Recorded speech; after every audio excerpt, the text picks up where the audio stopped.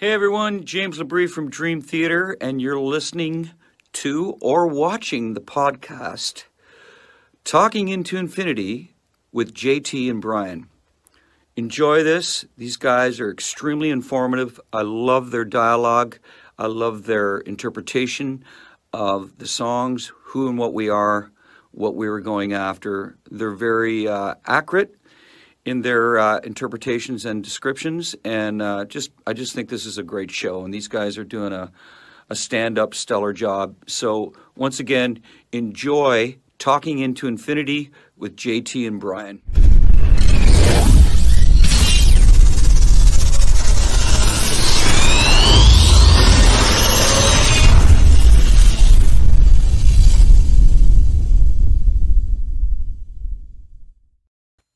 What's up, guys? Welcome to another episode of Talking into Infinity, a Dream Theater podcast. We are live right here every other Thursday at 7:30 p.m. Eastern Standard Time on Facebook, YouTube, talkingintoinfinity.com, and the cmsnetwork.com.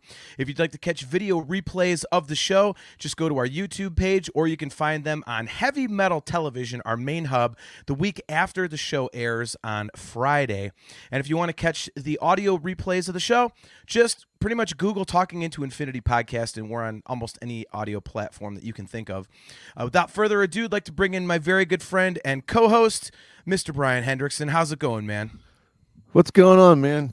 Today is a very special day, and I don't know if you know this or not. I got this off of the internet, which is always super reliable. Okay. Supposedly, it's the 40th anniversary for one of my all-time favorite metal albums, Black Sabbath Mob Rules.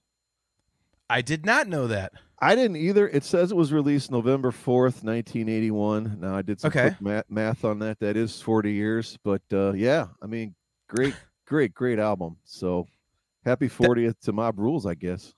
Now, do you prefer that or Heaven and Hell?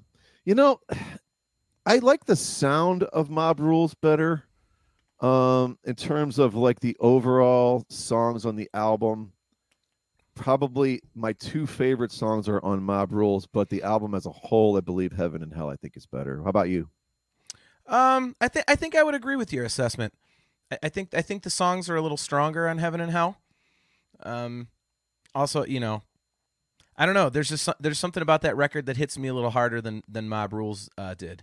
So I mean, they're obviously they're both Ronnie James Dio, which kicks ass. Yeah. So they're really basically comeback records, because the last few Ozzy Sabbath albums were pretty crappy. But you know, yeah. If I had to pick just one, it would probably be Heaven and Hell. Same as you. So. Yeah, my favorite, and I think an underrated song on Mob Rules, Voodoo. I love that song. I love that guitar riff. I think that's like one of the most underrated, greatest Iommi guitar riffs of all time. So that would be my favorite song on the two albums, probably. So that's probably why I said like that and Mob Rules as far as songs. But yeah, as far as the whole album, man, Heaven and Hell, like you listen to that, that's absolute perfection from beginning to end. Yep, totally agree. Before we get into some Dream Theater, JG3, good to see you again, man. He disputes us. He says Dehumanizer is the best Dio album. That song Time Machine, that was from Bill and Ted, that song kicks ass. That's a great riff, man. Yeah, how do we ban people again from the show? I forgot. Do you not agreeing with JG3, huh? I saw that tour, and then it ended up being I don't even think Dio ended up coming on that. They ended up going back to Tony Martin again. It was like the whole thing was weird, if I remember correctly. Yeah, I'm not too well versed in Black Sabbath like you are, so I'm not sure. Yeah, it was at Nautica, and I swear to God, I think at like the last minute that everyone's like, I don't think Dio's going to be singing, so I don't know. I got to look that up to verify. But speaking of music, I got to go to a killer show just real quick before we get into it. Got to go see Gojira last Friday, and I know some other friends of yours went too. Yeah, you said some other buddies of yours. So what are your thoughts on that band? Have you ever even tried to listen to him, or you're just like, no? Not really. Yeah. I would be lying if I said I've listened to more than a few songs. Okay. Yeah, I love the heaviness, the doom sludginess, and I like all the cool effects they put on his vocals. I mean, he's not, he's just a rock vocalist. He's not a singer by any means. We know that. But man, like the light show, and I still probably have fog and smoke on me. Like it never stopped. The entire night, the entire stage and the whole theater was just full of like fog machines and smoke machines, and it was awesome, man. I mean, you know the feeling of seeing a show at the Agora. It's like it's in the worst, most horrible neighborhood, so you can't go do anything else before or after anywhere near there. Right. But as soon as you walk into that venue and like, you know, and if you're down on the floor and you're up by a stage, or if you're up on the balcony and you're sitting looking around, you're like, there's no better place to see a concert. I mean, it's just an iconic killer, just has that grit. Like, this is the place you want to see, especially like a heavy or like a metal show, or you and I got to see Sammy there, which was awesome too. But but yeah, shout out to Gojira. I mean, it's like crazy. So they can come over here from France and do a full tour, but you know, we have all these American bands that cancel, but hey, shout out, you know, props to them for this concert still going. You know, it was cool though, because you know they checked everyone's. You had to have a vaccine card or show a proof of a test. Sure. And they gave you a wristband. You know, you could not even get into where they scan your tickets until you had the wristband. Yep. You know, so anyway, great show, and looking forward to this show. Yeah, man, definitely. I noticed your veiled annoyance at the fact that 1 week from tomorrow we were supposed to be in Akron catching the A View from the Top of the World tour. Yep. I still can't believe that's postponed, man. I saw that on my calendar today. I was like, damn it. So, but we could still go see Jeff Tate at the Beachland Ballroom. So we do have a show we can go to. We can watch him do the entire Rage for Order album as well as the entire Empire record. So we do have a musical option next Friday if we want it. So good question by Kale there. That is the band that opens with that screen in front of the stage in the Old Time Countdown. It's pretty hilarious because it's like it starts down at like I think it starts at 210, which is like a weird number, and it's just counting down literally 1 second at a time all the way down to 0. And of course the crowd gets in on it and they're chanting and yelling it out and stuff.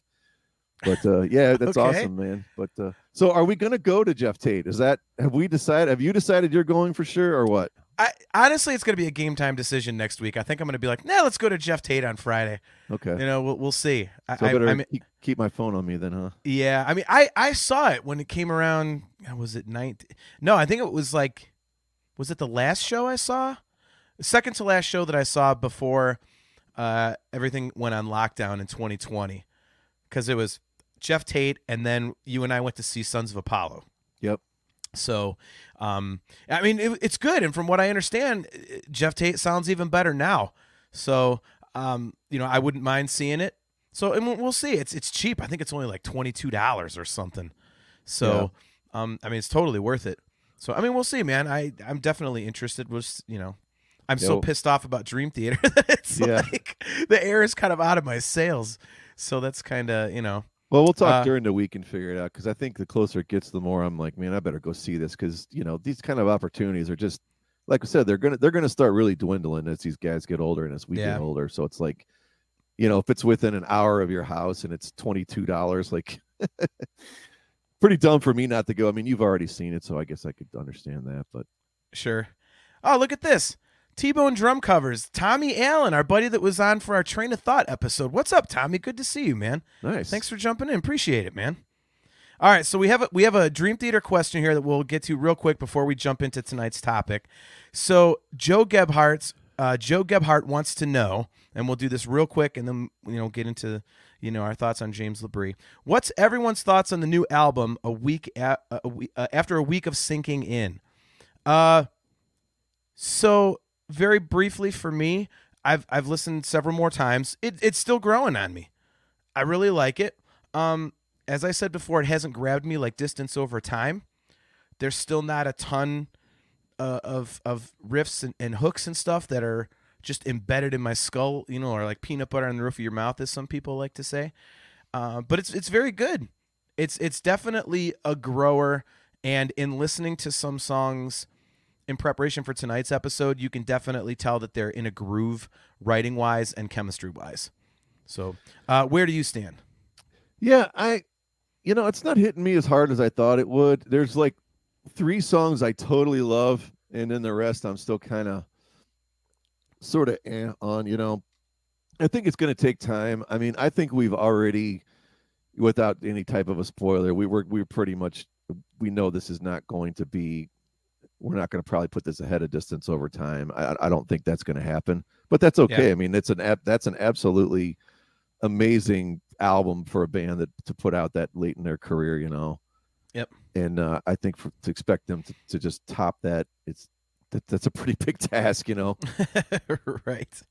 So, all right. Well, so that's where we stand 2 weeks out from the release of the new record. So let's jump into tonight's topic. This is something that you and I were going to do a couple episodes ago, and you had to drop off the show. So we saved it until tonight. And this is one that I've been excited for because it's going to be difficult for me not to fanboy on this one. Especially those of you that have listened to my solo episode know my feelings on James LaBrie. But we are going to get into our top James LaBrie vocal moments on tonight's show. As I said, I am definitely a massive fanboy for James LaBrie. I was listening to a whole ton of stuff in preparation for this, and I like so many things that he does that it was a little difficult for me. I actually did not get up to 10 because there were 8 that just stood out so much to me. And then there was like a second tier of several things. And I'm like, you know what? I'm not even going to go with second tier. I'm just going with my, I have 8 unbelievable moments for me. How many did you end up coming up with? I ended up with 10. I was kind of stuck on 9 for a while. And I had 3 or 4 that were on the fence. And then all of a sudden one hit me and I'm like, oh yeah, I got this. This has to be in there. Right. So I ended up with 10. Yep. Kale McLeish, don't lose power or get sick. We're in a Members Top Moments episode. We will do our best, Kale. We will do our best. All right, so I'm wondering if you and I will have any duplicates. I know you sent me a funny email today, like how many songs off of Awake or Train of Thought am I going to have to sit through? Yeah, exactly. When you go through your list. So that was funny. But all right, since you have more than I do, I'm going to let you go first. I'm actually saving my number 1 for the end. Okay. So I don't know how you want to do yours, but my number 1 is going to be at the end. Okay, that's fine. I ended up putting Octavarium at 10, the song. That is like right up at the top of my like second tier. Mine is from Score. I pulled from a live record. Okay. So yours, I assume, is the album version. Yeah, I'm not as familiar. I didn't I didn't go to the show, but I don't own I've seen the video before, and I've seen stuff on YouTube, and I've actually seen the whole concert, but I don't, for me to go and actually pick that out ahead of it, no. But yeah, I picked Octavarium. I mean, there's a certain power in his voice that it doesn't get raspy, and it doesn't feel like he's using a lot of effort. And there's only one other song, maybe 1 or 2 other songs, I think, in their catalog where I could really feel like, man, that power is really coming through there, but he's not using a lot of effort, and the highs are not getting pinched off. And man, he just goes for it on that tune. And of course, the melody in that song is just so intoxicating. So yeah, Octavarium has to be in there. Yeah, good call, man. I think he uses a lot of different, aspects of his voice, which is kind of a theme with my list. And the reason that I chose the version from Score is because, I mean, yeah, he gets breaks here and there, obviously in the live environment, but to nail that as strongly as he did is absolutely incredible. And I was at the show, and I know that there's not a lot of studio magic on that live record. I mean, he was absolutely on point that night. Nice. And especially, that end part, like, when he's doing that scream is just outrageous. Yep. And, that's at the end of, a 3-hour show, and all those crazy lyrics about Lucy in the sky with diamonds and having to remember all that stuff. Yep. It's just like, it's crazy. Adam Rishog, what's up, man? You're able to make it tonight. Good to see you, buddy. It's been a long time. So our good friend Adam Rishog says, Octavarium is James at some of his best. That trapped inside this Octavarium screaming part is just crazy. I've never heard that side of his voice before. Yep. Just like I was saying, man, that is definitely a huge highlight of that song, especially live, to be able to pull that off. So, T-Bone Drum Covers, before I get into my first one, he says, our buddy Tommy, In the Name of God is my number 1. Of course, it's from Train of Thought. I actually listened to that song today thinking that I was like, okay, I'm going to listen for some stuff that's on the heavier side of James's voice. And for some reason, I remembered that being a little heavier vocally for him, and I didn't hear it listening to it today. So I actually don't have that one, Tommy. So that is not on my list. But my first choice, this is not my number one. Again, I'm giving my number one last. Yep. I'm starting my list off. Again, this is not in any particular order until my last one. Innocence Faded from Awake. So right off the rip, you were right. I pulled something from Awake. But I've always been a big fan of that song. And, you know, especially when they pulled it out in score, I was like, yes. So I thought, you know, that this is a great choice because it literally, he uses all facets of his voice on this one. You know, you've got the really breathy, mellow stuff. You got just his standard rock voice, the high, really clean stuff. You know, and even when he goes really high, he just holds down this melody. And it's so catchy. And it's just, the song is just beautiful melodically, and his voice just highlights the different sections of the music perfectly for me. Yeah, if I would have picked anything off Awake, it would definitely be Innocence Faded. I've said before that's one of my favorite songs, and I'm very jealous that I didn't realize they played it on score. So that's another reason I'm bummed I missed that. But yeah, I guess this goes back to one of my criticisms against Awake. I wish more of the stuff had the giant melodic hooks that Innocence Faded has, because I don't know, I just don't hear him on that album the way that you do, I guess, and some other people do. But okay. I love that song. I love every choice he makes in that, and it's just such a huge, massive chorus, and that little riff under there just fits perfect. Yeah, totally agree with you. All right, so what is next on your list? I have At Wit's End. So this will be like the one song that made for guitar for Petrucci and for LaBrie. Right. And specifically, you know, his best part comes in, I think, right before that awesome guitar part. You know, that super high part, that playing over to Stop Pretending, Walked Inside, It's Never Ending. And then the guitar comes in with that awesome melody, and he starts the Don't Leave Me Now, Don't Leave Me Now.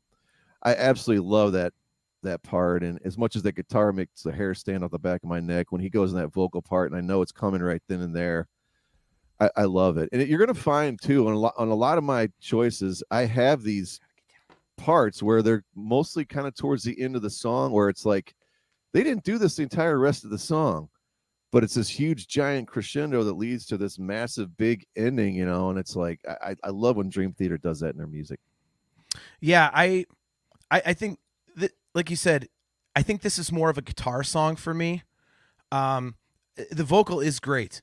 This is, you know, this record to me is full of hooks, and maybe this is blasphemy considering some of the stuff that came before it, but, you know, Distance Over Time for me might be their hookiest record in a way, vocally.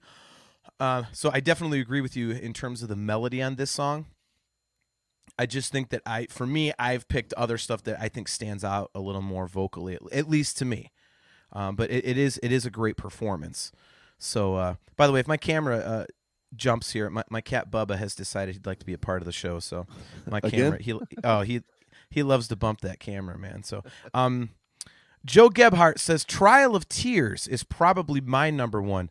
Ashes, nothing but ashes. Dude, that's my favorite Dream Theater song. That is a great choice. That is in my second tier. So wow. Excellent. That shocks me. Yeah, well, yeah, I'm sure. My favorite song is in my favorite James moments. Go figure. So next on my list, I have the version from the Greatest Hits. I have To Live Forever. Something about this song has always stood out to me. I've just loved what James does on this song. And, you know, I just love that, you know, that clean guitar that starts the song out. And when James comes in all breathy, like, if I'd started from the top. I mean, it's like, that just sounds so cool to me. And I don't know. It's always stood out. And it's funny because I always wondered, like, why don't they have this on, you know, on an actual album? There's Bubba. And, you know, I finally read at some point that Portnoy said, well, we've released, like, you know, fans have like 5 different versions of this song, so we didn't need to put it on a record. So, you know, and even though there are multiple versions and there's different bridges and stuff like that, it's always just such a catchy, just beautiful song for me. And James's voice is just so perfect for it. And I love it. I absolutely love it. Did they play this? Was it the Images and Words 25th they played this at? Yes, we in Greenville, Pennsylvania, the show that we saw. Okay. I remember I was freaking out. I was like, "Yes, to live forever!" Oh my god! Like I was so pumped up about that. Yeah, this song I don't really, I went back. I had never heard it before until we saw it then, and you're going crazy, and I'm like, "What is this?" Like, so I went back and listened to it after that a few times. Yeah, cool song. I don't know, a whole lot about it. I've only listened to it a few times, to be honest. It definitely sounds like one of their older type of songs. But cool. Yeah. So Tommy says, T-Bone drum covers, "Hollow Years from Falling into Infinity. The modulation into the last chorus give me chills. He doesn't hit many high notes, but what he does sing is fantastic." So one of my almost made it songs on here, Brian, was Hollow Years from Live at Budokan. Where do you stand on that one? I had Hollow Years, just the studio one was just about almost made it. Which is weird because I know I said for a fact on a different show that this was possibly my favorite James vocal performance of all time. And then, of course, I don't even put it in the top 10 once I start digging into stuff. But, yeah, I agree. The modulation at the end is awesome. And is there something different in the live version or just the performance is awesome? Or I think it's the performance. I mean, he does do it a hair differently, but I think it's just the emotion in it, really. At least for me. I know when I first, got that live record, that song just immediately jumped out to me. I love Hollow Years. I mean, Falling into Infinity is my favorite record, and that song live is just always cool. And to me, that's the best live version they've done of that song. And I think the vocal has a lot to do with it. So, all right, what is next on your list? I put the title track from Astonishing, which I guess is the last song on the album. Yeah. Technically. I love again, this is another one of those, especially when it gets towards, it's not a very, I don't think this is 5 minutes, not a super long song. No, it's like 4.5, I think. Yeah, not even that. So, I love the end of it. Again, it's just, it just starts building up to this huge emotional climax, which you're obviously going to get anyway, because it's the last song of a ginormous 2-disc concept album. But he sounds great on this song, and just another, very cinematic type of Dream Theater, which I always love from them. Yep, and I think what stands out on that song in particular is that he's doing multiple characters within the same song. Yep. The hallmark of that record is him going in and out of different characters, different voices, and stuff like that. And that song, I think it's got 3 different characters in there. Maybe 4, something like that. But yeah, and in such a short, period of time to go in and out of that is just, it's awesome, and we saw him do it live and he pulled it off beautifully. So yeah, I think that's a good call on your part. I definitely do. All right. So next on my list, I have Another Day from Images and Words. One of the ones I feel is probably an obvious choice. I know that, when you first listen to Images and Words, of course, Pull Me Under, and you're like, oh, sweet, Pull Me Under. And then Another Day comes on, which I've always thought was an interesting choice to have kind of a ballad second. And his voice is just soaring in that, especially, obviously, at the end, by another day, that super, super, super high note. And he's just all over the place on this one. It's such a showcase song. And I've always kind of thought of this as almost like the quintessential James tune. I think when a lot of people think of James LaBrie, this is the sort of song, if not the song, people think of. So for that reason, it definitely made my list. And as I said, that super high note at the end is just, it just caps the song off beautifully. Yeah, I actually had Another Day. Well, we didn't decide exactly how we're doing this, but I've got it on my list here. Just a great showcase for his, hitting those super high, clean notes. Then when it goes to that, they took pictures of our dreams. He's like way, way up there in the stratosphere. Yep. Singing on those parts. And the melody just keeps kind of building and building, and they're like, man, is there a single like wrong note choice, for this vocal line or these progressions, because they're just total ear candy. Right. So yeah, for sure, another day. All right, let's go to the next one on your list. I have Bridges in the Sky. Really? Yeah, I love the chorus and in that shaman take me home. It just, I don't know. You could just, you literally feel like you're flying when they kind of get that chorus going, and then that part's at the end. Like, I really do feel like I'm soaring in the clouds on some of those parts. I love that song. Okay.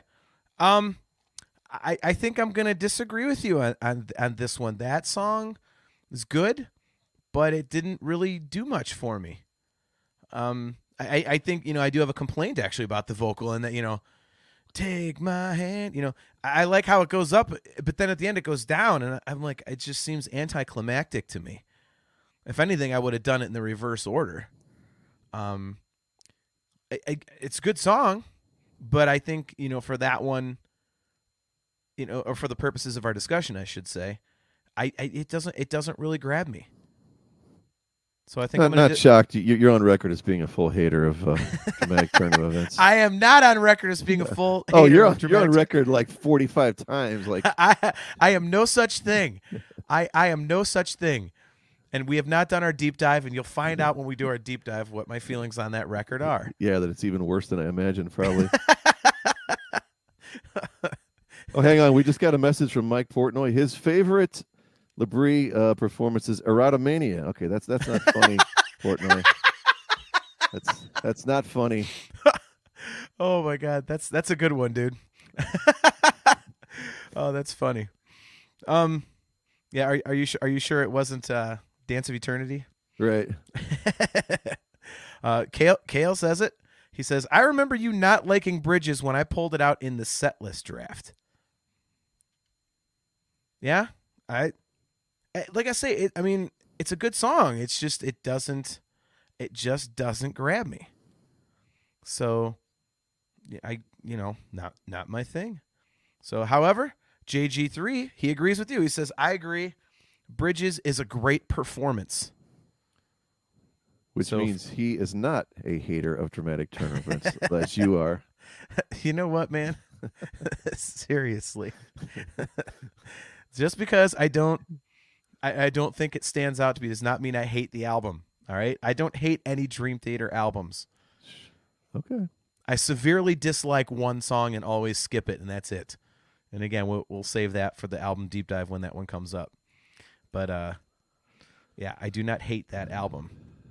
So just to prove that I don't hate it, the next one in my list is actually not from that record. So my next one is Looking Through Her Eyes from Metropolis 2000, Scenes from a Memory. That one has always seemed really personal to me, the performance, the sound of it. And also, I think I have kind of like an emotional connection to that one because part of the poetry that, is in the lyrics was close to something that my mom said at my grandfather's funeral. So it kind of, the very first time I heard that, I was like, oh my God, that's like what Mom said at Grandpa's funeral. So oh wow, so that song has always kind of had like a personal, just that little extra personal connection for me. But I think the way that he delivers it and, the content of the lyrics, it just, you said like when you listen to Bridges in the Sky and you're talking about, oh, well, I feel like I'm flying, and when I hear this chorus and stuff like that, for me, like I can picture a guy kind of sitting there in a cemetery in front of this headstone, and it's a little overgrown and stuff like that. Grass needs mowed, whatever, and he's just really into the emotion of the moment, and it's just really affecting him, and I totally get that vibe off of that. And so for me, I think, that's, it's one thing for the lyrics to hit you personally, but I think when the performance itself really drives the point home, I think that's really what makes a great vocal. I mean, it's probably obvious to say that, but that's, really how I feel. And I think this one is a perfect example of that. Yeah, great song. I'm kind of surprised I didn't put it on here. I thought about it for a minute, but I'm like, I was kind of trying to find something a little bit different because this would, for the stuff that I love, this would be like so obvious for me to put it on there. But probably one of my all-time favorite, just piano and vocal together, just kind of just a basic melody. There's nothing super complicated about what's going on, but man, it is, like you said, it is an emotional powerhouse of, especially if you've got, some kind of personal connection to it as well. Like, I mean, this thing, it's a light song, but this, when you get this thing going in your earbuds, I mean, it hits you like a ton of bricks, when you just focus in on it. It's Yep. Powerhouse song, and love the vocals on it. Yep, agree. Our buddy Tommy says, Panic Attack is great. James has a Muse-type vocal with the high falsetto that he doesn't feel often, if not at all. Yeah, that's actually a good call, man. I didn't think of that one. That's really, that the middle part, the helpless stereo, like that is, and I was talking about this on another show that really kind of adds to the frenetic vibe of the song, and it's titled Panic Attack, and I think the vocal really adds to that. That's a good call, man. I would agree with you there.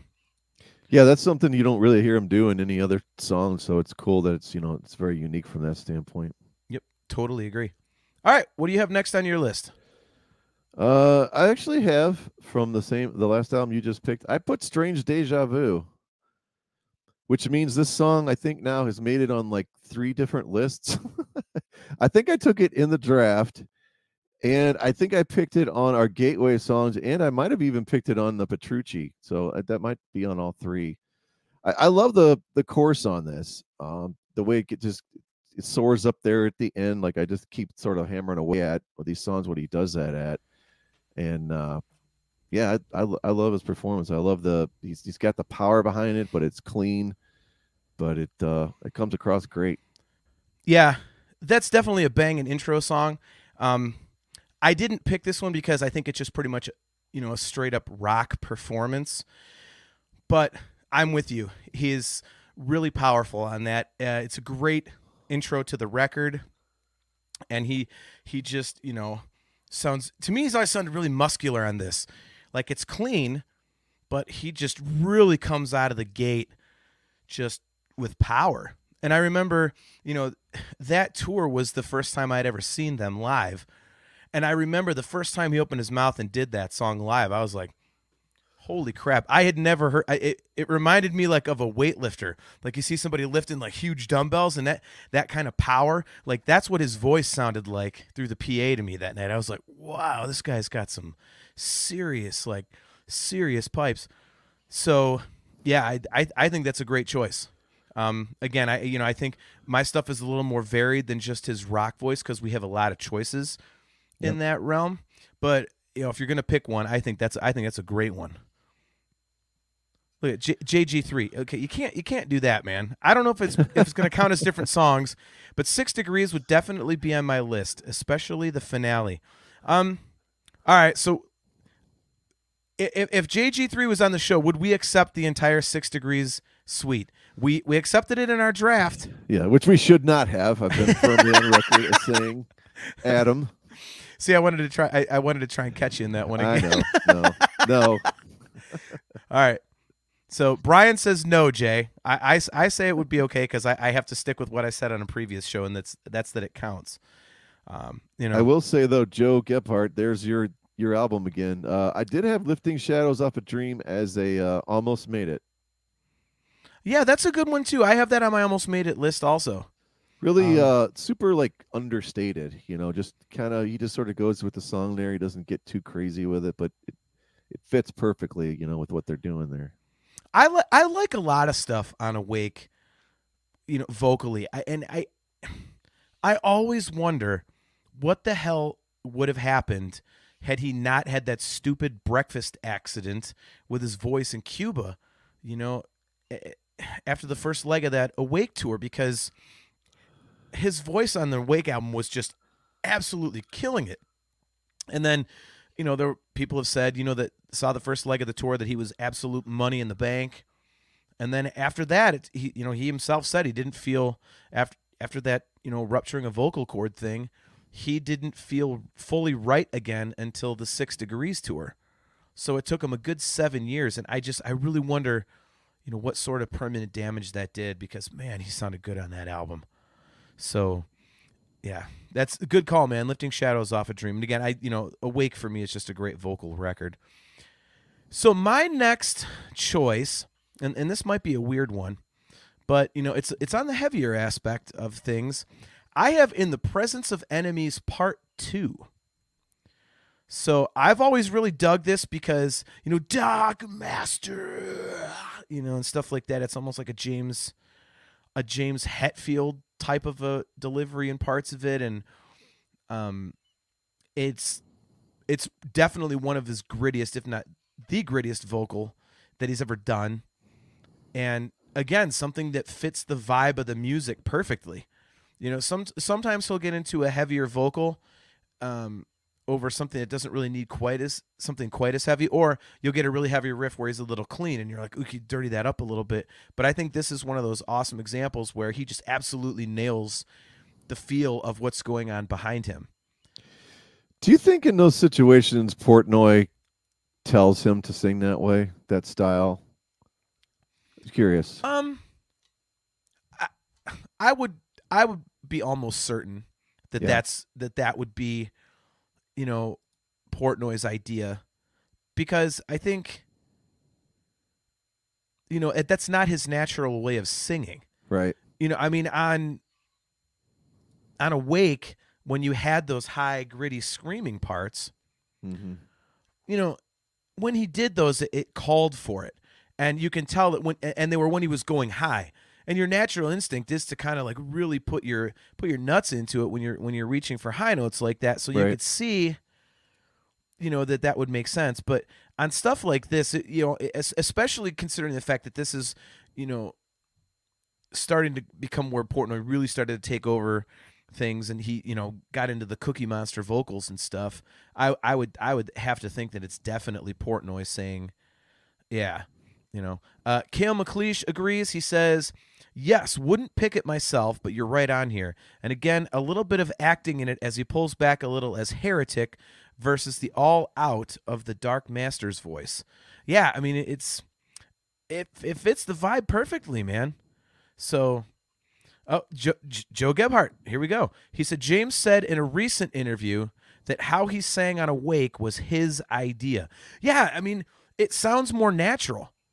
It really, really does sound more natural on Awake, because that's, again, if you're gonna get way up there, of course you could break into a scream when you got lungs like that guy. Right.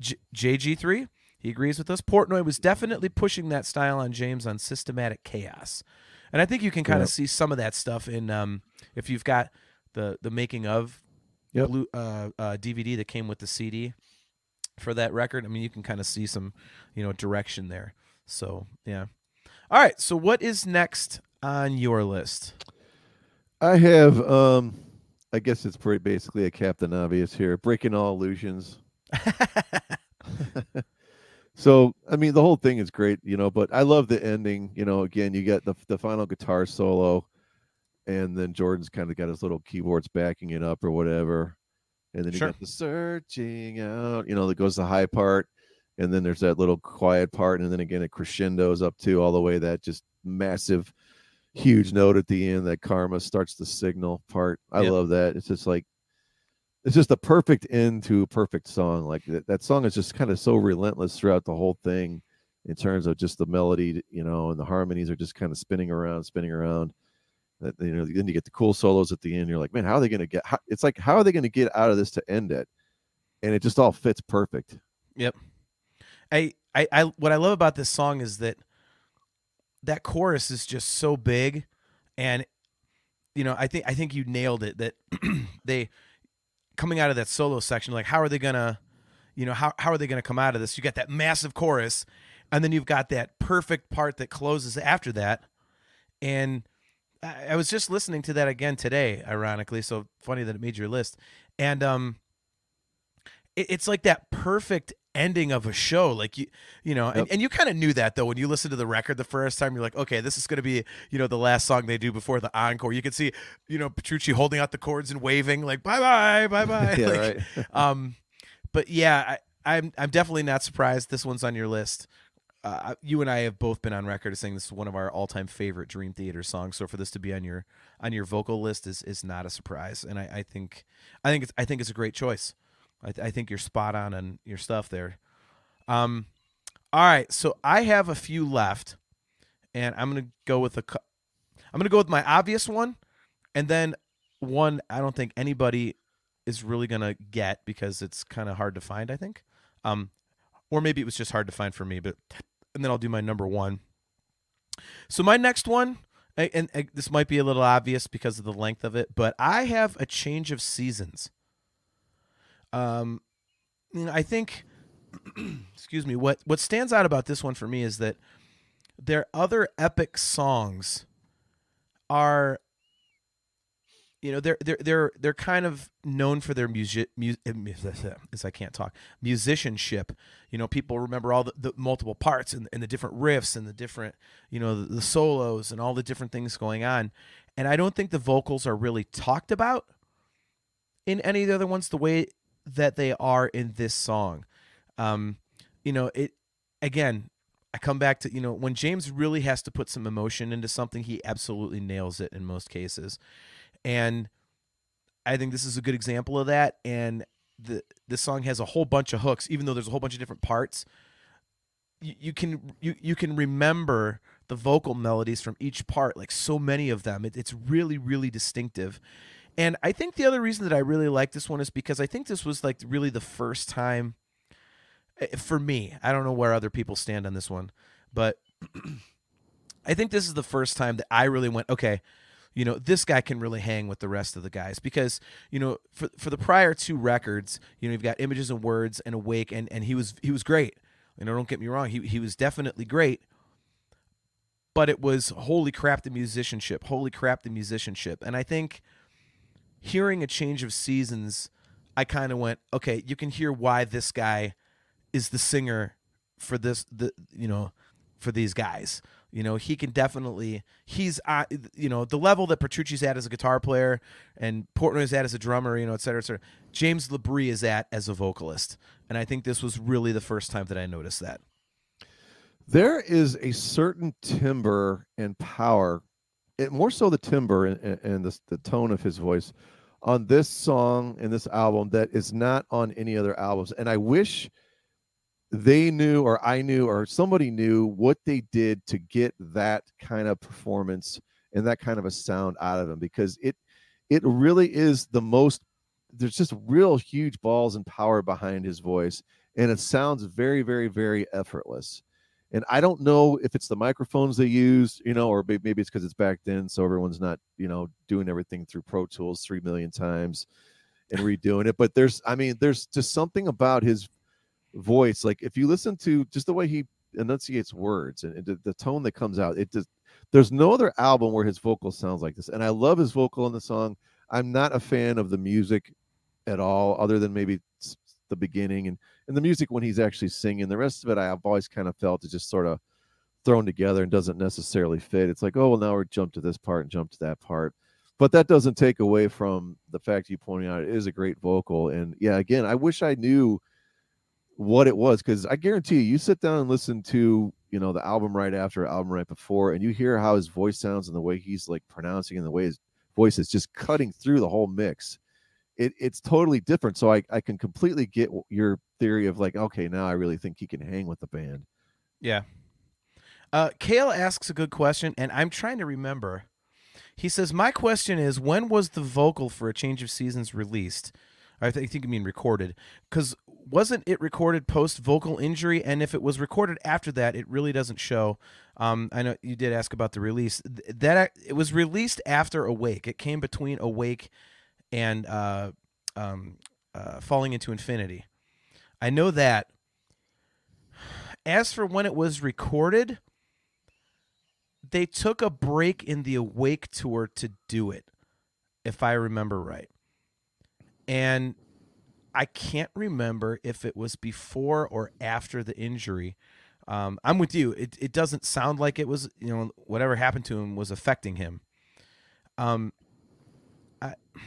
I'll have to go back and look at the Lifting Shadows book to see, because I know they recorded it during the Awake tour, because after the Awake tour they did the Ronnie Scott's gig, which they recorded, and that's where the live tracks for the Change of Seasons EP came from. But I don't remember if he recorded that vocal before or after he had that breakfast thing in Cuba.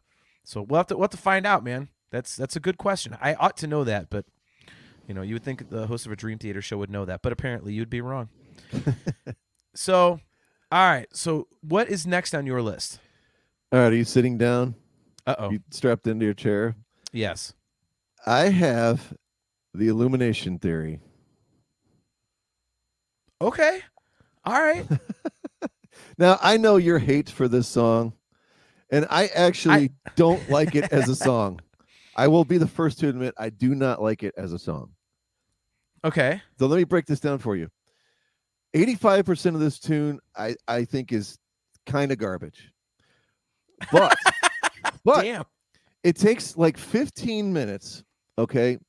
We finally get to Jordan and John trading off solos, and then Jordan goes into this big giant string part. And then you get that just huge, massive, powerful vocal that to really feel the joy in life, that part, like, there's like 4 or 5 verse lines to that or whatever. That's just like, it just tears your heart out. Like, I love that, because it doesn't do that. It doesn't do anything like that the entire rest of the song. Nothing sounds like that at all. And it's just once again, man, you end the song just perfectly with this awesome, just super powerful vocal and super meaningful, super insightful, lesson, really. And it's like, God, why did it take us 16 minutes to get here?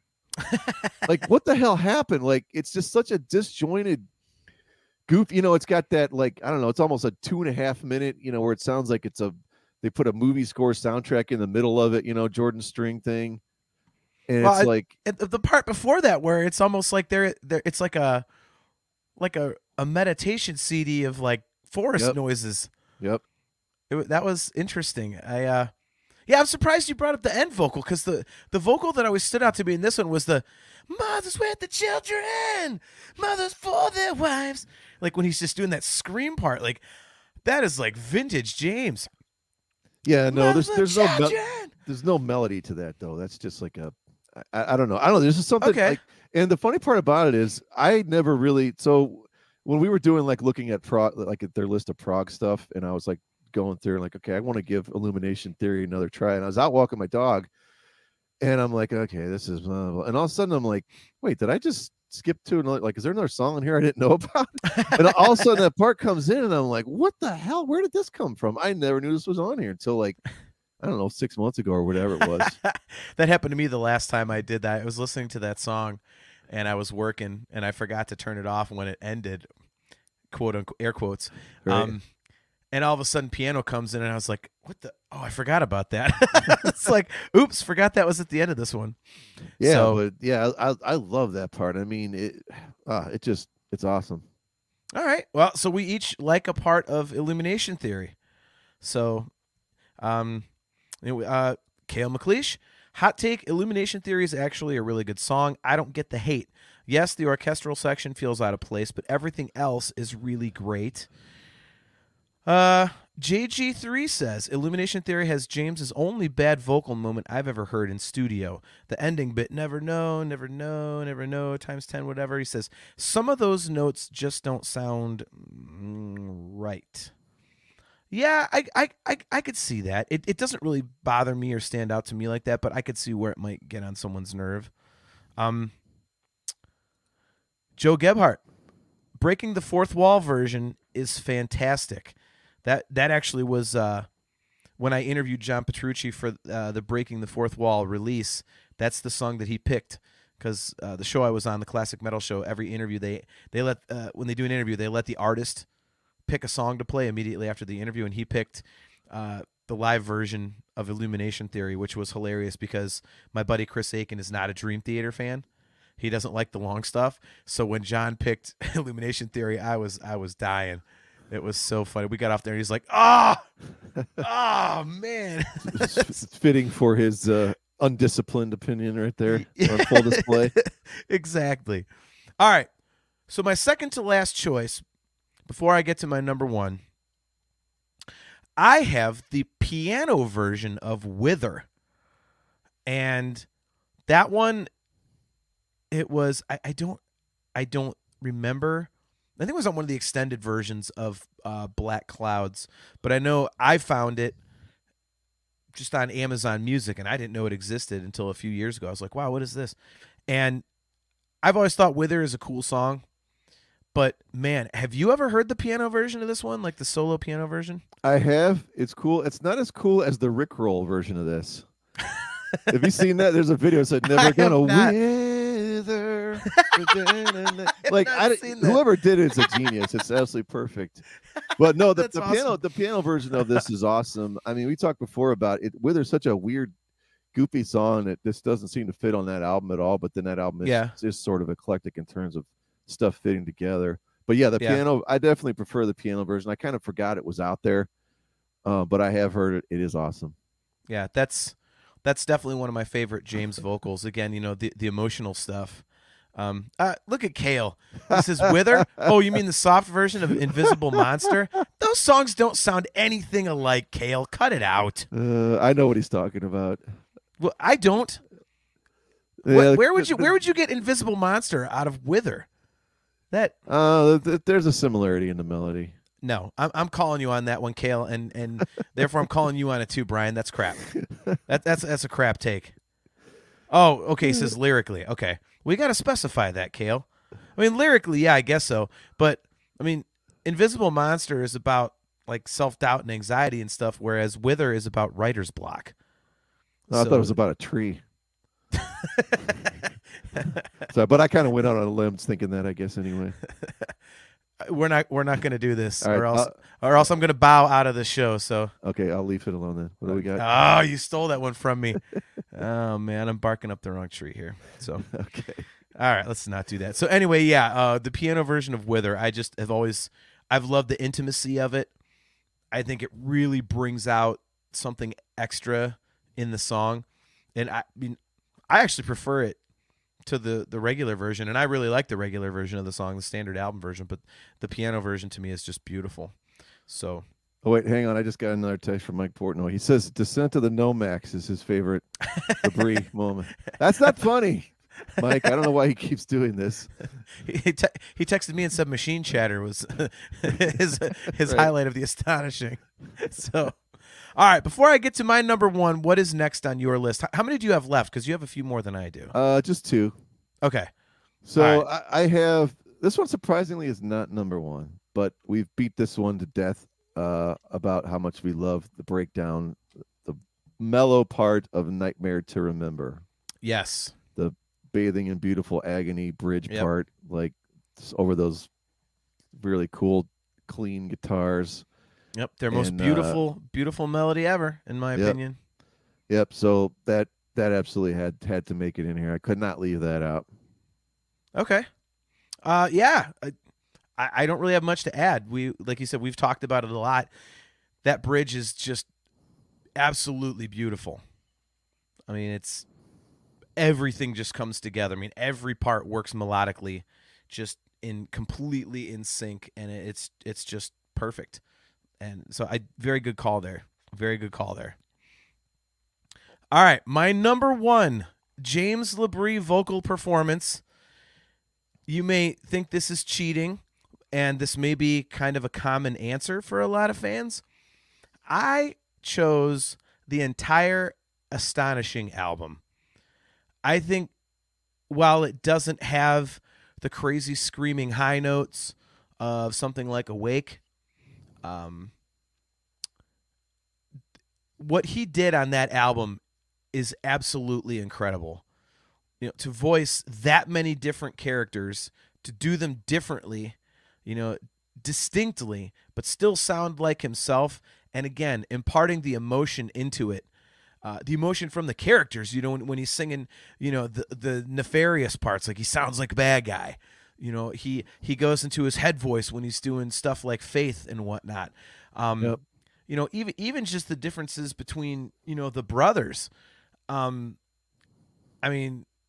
Gabriel and Aris, it's like, it's just staggering what he was able to accomplish on that record.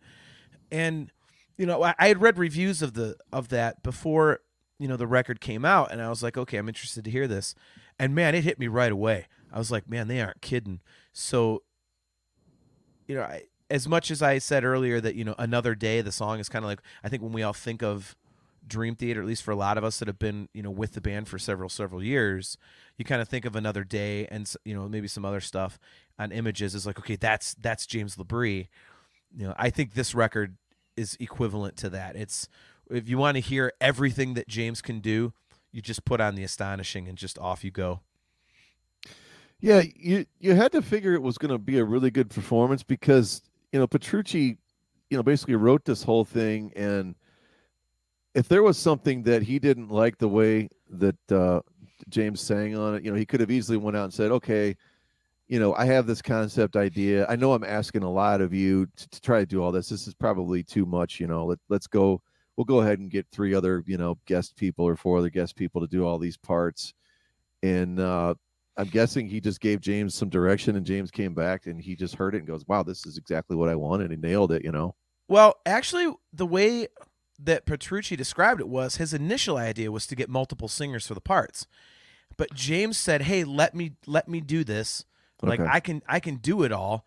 And I think they might have done some demos or something. I think he demoed some tracks to show like that he could do the different characters. And John was like, holy crap. Said, yep, you got it. So, right, okay. But yeah, the initial idea was to have multiple vocalists, and James shot that down because he was able to absolutely knock it out of the park. So, look at JG3. I'm going to have to throw the red challenge flag on that, John. JG3 is challenging the ruling of allowing the entire album of The Astonishing in the James LaBrie vocal moment list. Well, it's my show, man. And guess what? I'm allowing it. So your challenge has been, the ruling on the field stands as called. You're charged a timeout.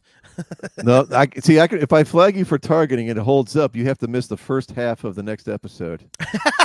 At least that's how college football does it with Ohio State players. Exactly. Like the guy makes a penalty in the first 5 seconds, and so he has to be out for a whole game. Yeah. Look at Kale. He's out of line, but he's right. I would assume, Kale, you're talking about me being out of line choosing a whole record, but yep, he used a cheat code. There it is. Yep. We did miss, though. JG3 put in the ending of the Count of Tuscany, and of course, for me to not put Count of Tuscany in there is kind of beyond absurd. But it did not make my list. I was kind of surprised about that. Yeah, he says the other great melody on that record is the ending of the Count of Tuscany, going back to your, Nightmare to Remember. Yep. Yeah, when you pulled out Illumination Theory, I was like, no Count of Tuscany for you. That's interesting. But I have a lot of favorite songs that I wouldn't put on on greatest vocal performance list. I mean, they're very good, but I can't say a lot of these are like my absolute favorite Dream Theater songs. It's just the vocal performances are great. So, all right. So my number 1 was The Astonishing record.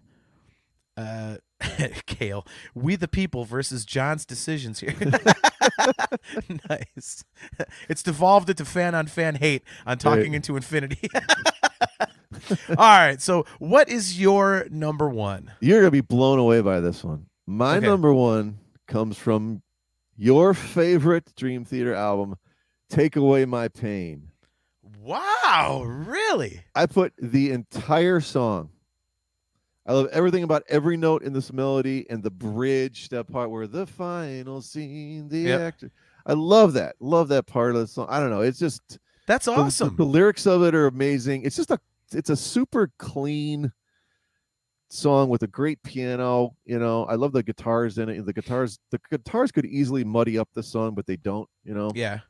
I don't know. It's just a super clean recording with just a ginormous hook of a melody that that really hits you. It's a very emotionally powerful. And I don't know. The first time I ever heard that song, we talked before about Falling Into Infinity was never like, I don't have the same, I don't want to say disdain for it as Awake, but kind of was never that big a thing. But the first time I heard Take Away My Pain, I was just like, this is an absolute masterpiece of a song. Yeah. You're not going to get any arguments from me on that one. Obviously, it's my favorite record. I'll have to. Did I ever send you the YouTube video I found of these two guys doing like an acoustic cover of this one? I think you did. Oh my God! But I don't remember it. I think you did. I think I remember it being pretty awesome. Yeah, I'll have to see if I can share that on our show page.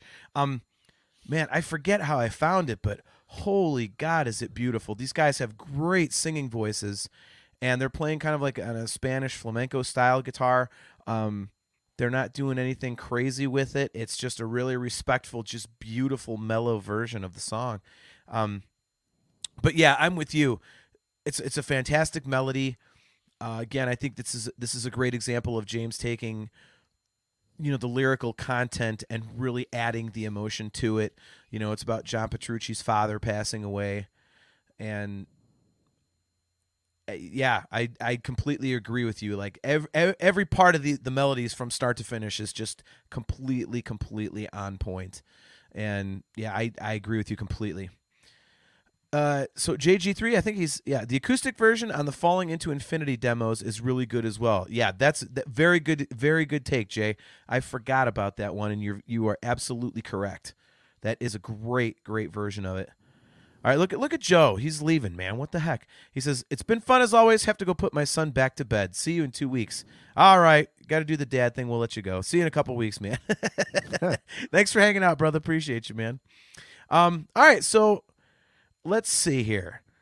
Let's get into some B-sides. We'll see what we had on our list besides our top list here. Kale says, "Surprised we haven't mentioned Scarred or Voices.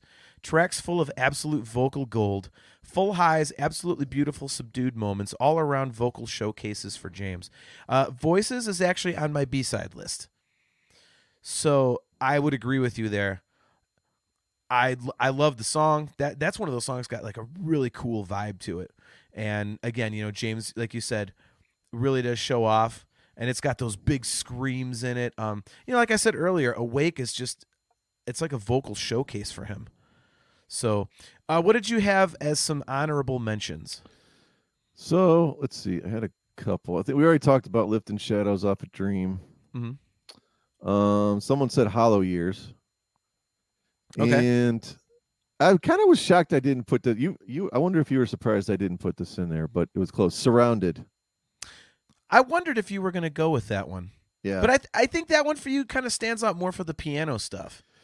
It does, but I love that throws the shutters all across the wall. When it starts, when it goes up high there, and another one I had to get, of course, another dramatic turn of events. Beneath the Surface. I love that song.